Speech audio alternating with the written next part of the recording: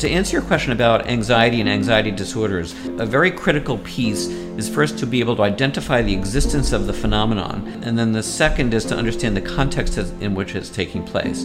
And then part of that analysis is, what are we as young people doing to ourselves to make ourselves anxious, and what are the real cues that are coming to us from the outside? And I'm going to introduce one other concept here, which may or may not be relevant to your listeners. It's the concept of what happens with the subconscious mind. Think about how many people drive an automobile 60 to 80 miles an hour and maybe go an hour's distance from, say, Miami to Palm Beach or Miami to Boca Raton. And all of a sudden you realize that you're about half an hour into your trip and you don't even realize where the last 4 exits were. Oh, I passed Hollywood already? Wow, that's amazing. So think about the power of the subconscious mind, that you are operating a 4,000-pound piece of equipment going 60 to 80 miles an hour, and you haven't crashed and you can't explain what happened to the last 5 exits. So subconscious mind drives a lot of our behavior and a lot of our activity in the world. And so one of the challenges to understanding when we are not feeling well, or when we're not behaving well, or we're not behaving to some expectation, that we have to figure out whether it's my expectation or mommy's expectation or my teacher's expectation. If something is off the mark, then one of the techniques that's available to us in identifying this context is to figure out what part of this problem is actually in the subconscious mind that we have to help make conscious so that we can address it and deal with it. Yeah.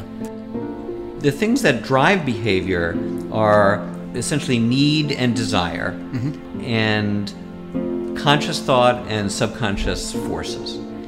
The certain conditions are biomedically predetermined in a sense, like the vulnerability to certain forms of alcoholism is genetic in part.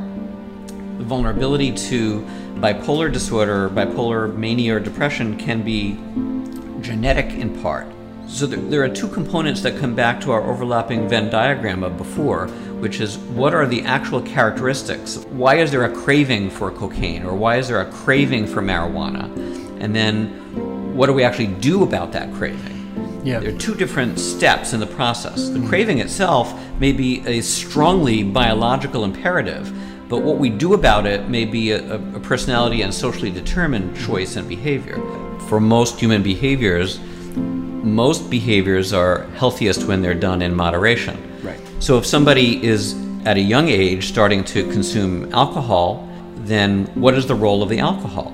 Is it a mechanism to be able to engage in a social setting where other people are also drinking? That's one purpose. Right. Is it to calm the sweaty palms that I have whenever I go out with friends? That's another purpose. Do I find that my ability to manage the volume of alcohol and the frequency of drinking is purely choice for me, or is it something that feels like it's a biological imperative that's being driven and it's almost out of my control? This is an analysis that I have to go through if I want to be a healthy person, because to be healthy in life, you have to have freedom and authority to make choices, but you also need a sense of responsibility. Right. For the person that's listening to this right now and they're thinking, what you just said is me. I never really had a partner. I could never really have a steady relationship. I was always pretty erratic. Maybe I was afraid for them to know the real me, so I drink. And when I drink, I have a version of myself that comes out that's good. But then, because I drink too much, I become that guy. And people don't like me, and I have to do a lot of repairing the next day. In alcohol, for example, if I'm a person who's consuming alcohol because I'm using it as a tool, then I have to understand the effectiveness of that tool and how safe is that tool. And if I have no control over the use of it because I can't do what I want to do, or I can't function even if I don't engage in the use of alcohol, then I'm no longer in charge. I'm no longer responsible for my behavior.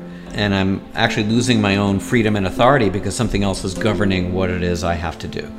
So I have to do my own little efficacy, safety analysis of my own behavior. And if it doesn't feel like I'm in charge of my own behavior, then I better figure out why, or I'm going to travel down a pathway that may be totally destructive. So, okay, with substance use, some people are like, I'm not an addict, I'm not this, I'm not that. But if you were to ask their friends, it's like, you're smoking every day. Like, you're pretty much always high, and you're highly functional on fill in the blank substance. So my question to you is, how can you become more aware of that? And some people are fully aware of it.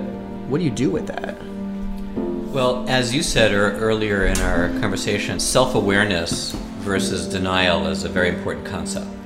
There are some people that may be aware of some things that they're doing but feel like they can't control it. And there are some people who may not be aware that the behavior that they're participating in, like drinking alcohol or smoking cannabis, is actually negatively impacting themselves or their relationships with those around them. And so for those that have some type of awareness that they're using one or more substances, then they have to ask themselves some questions. Why is this substance so important to me? And am I in some kind of good balance for this? Or am I using this substance for the wrong reasons? And is it having any functional impact on my relationships? Like the last 5 fights that I had with my wife, were they only on the days that I had already consumed 3 beers or 2 martinis? That'd be a pretty important pattern to recognize. So for the person who doesn't have an awareness that there may be an issue, that's a far more complicated question, because for those without awareness, unless they're surrounded by people who actually care for them or love them, who are willing to step forward and bring it to their attention, then something really bad might have to happen in order to overcome the problem. And that's an unfortunate situation, which is sometimes in the substance abuse community conceptualized as hitting rock bottom. But sometimes you have to have real losses in order to be able to gain the insight that there's a problem there, unless there are others that are willing to bring it to your attention. But like you said, to rock bottom, in my family there were a couple situations where we knew someone hit rock bottom and everything came to the surface because there was a DUI or because they hurt themselves. When that happens, I guess as a parent or as a friend, like what can you really do to help that individual? Because some people just distance themselves if they're friends, you know? Well, there's a significant cutoff point there. That is, something horrible has happened or something horrible has not yet happened. When something horrible has not yet happened, there certainly can be signals that we can see that if there are changes in behavior in someone, then usually there's a reason for that. Now, that reason could be substance abuse, it could be a mood disorder that's evolving, it could be something horrible that happened among a friendship cohort or in school that the young person has not yet shared with a parent or some other kind of authority. Again, I think when it comes to children or adolescents and parents have a responsibility to know a significant amount of things about their kids. You could never know everything that's in your child's mind, but you will know a lot about your child's behavior.